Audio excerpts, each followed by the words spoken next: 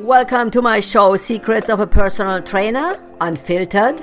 My name is Cornelia Dura. I'm your show host. I'm also a former IFBB World Champion, a personal trainer in my gym Fit and Fight in Pompano Beach, Florida, and I'm also an economist.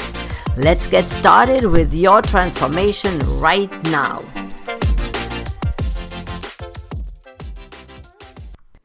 Episode 36. Irrational weight gain. So I just read in the news a couple of days ago that 48% of American adults gained weight in the first year of COVID. So I'm thinking by myself, I just don't get that. I just don't get that. In the first year, I remember that the first interviews were in February, where there is this COVID virus going on and nobody really knows what to do and what's really going on. So it got more intense in March, remember? In March, and then the third week of March, we have to close down the businesses here in Florida. So I was thinking by myself, this is how I'm thinking. We have a virus.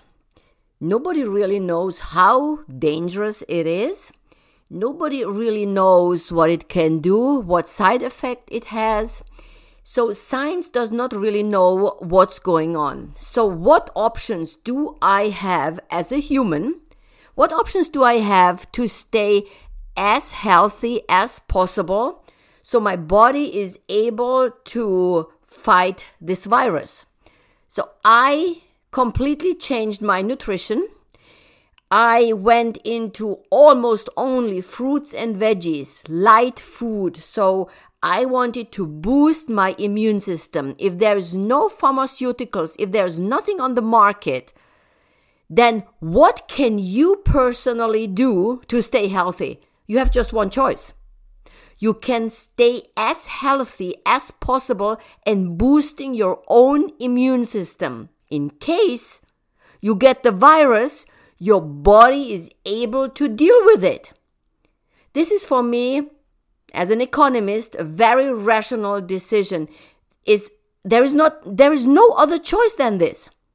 So I was sitting down. I produced every day a short Facebook motivator live online on my Facebook page of Secrets of a Personal Trainer, motivating people to eat different juices or to drink different juices, to produce them yourself, what you can do, what maybe tastes a little better if you choose rice with veggies on it. So we were talking about every day for 6 weeks how you can boost your immune system, what you can do, and how you can work out now every day for like 20-30 minutes to keep your body strong. That's the only rational decision. So now I'm reading, this is coming from Statistics January 2022 from the January issue of the Health Day News, that 48% of Americans gained weight.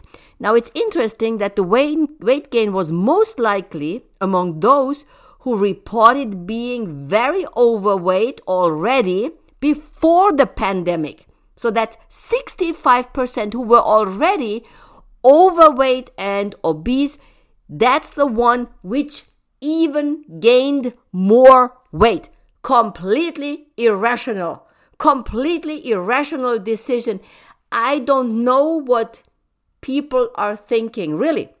How can somebody who's already in danger because they are obese, how can they put even more weight on? For me, as a rational person, I would have done everything to turn around on that day immediately my nutrition, my exercising habits, if there are habits, something. Just walk. Just start walking. Just start a healthy lifestyle right now. This dangerous virus, at that time, nobody knew what would really come. What are the options? So now I'm thinking by myself, if 65% of these people make the decision to gain weight because they are psychologically distressed or they said children are at home and they cannot deal with them, then I'm thinking, what else is not rational with humans? When are they making irrational decisions in their lives? When the brain says something and then the heart is doing something completely different or exactly the opposite.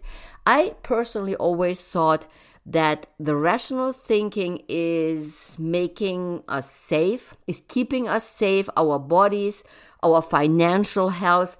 These are rational decisions what we make.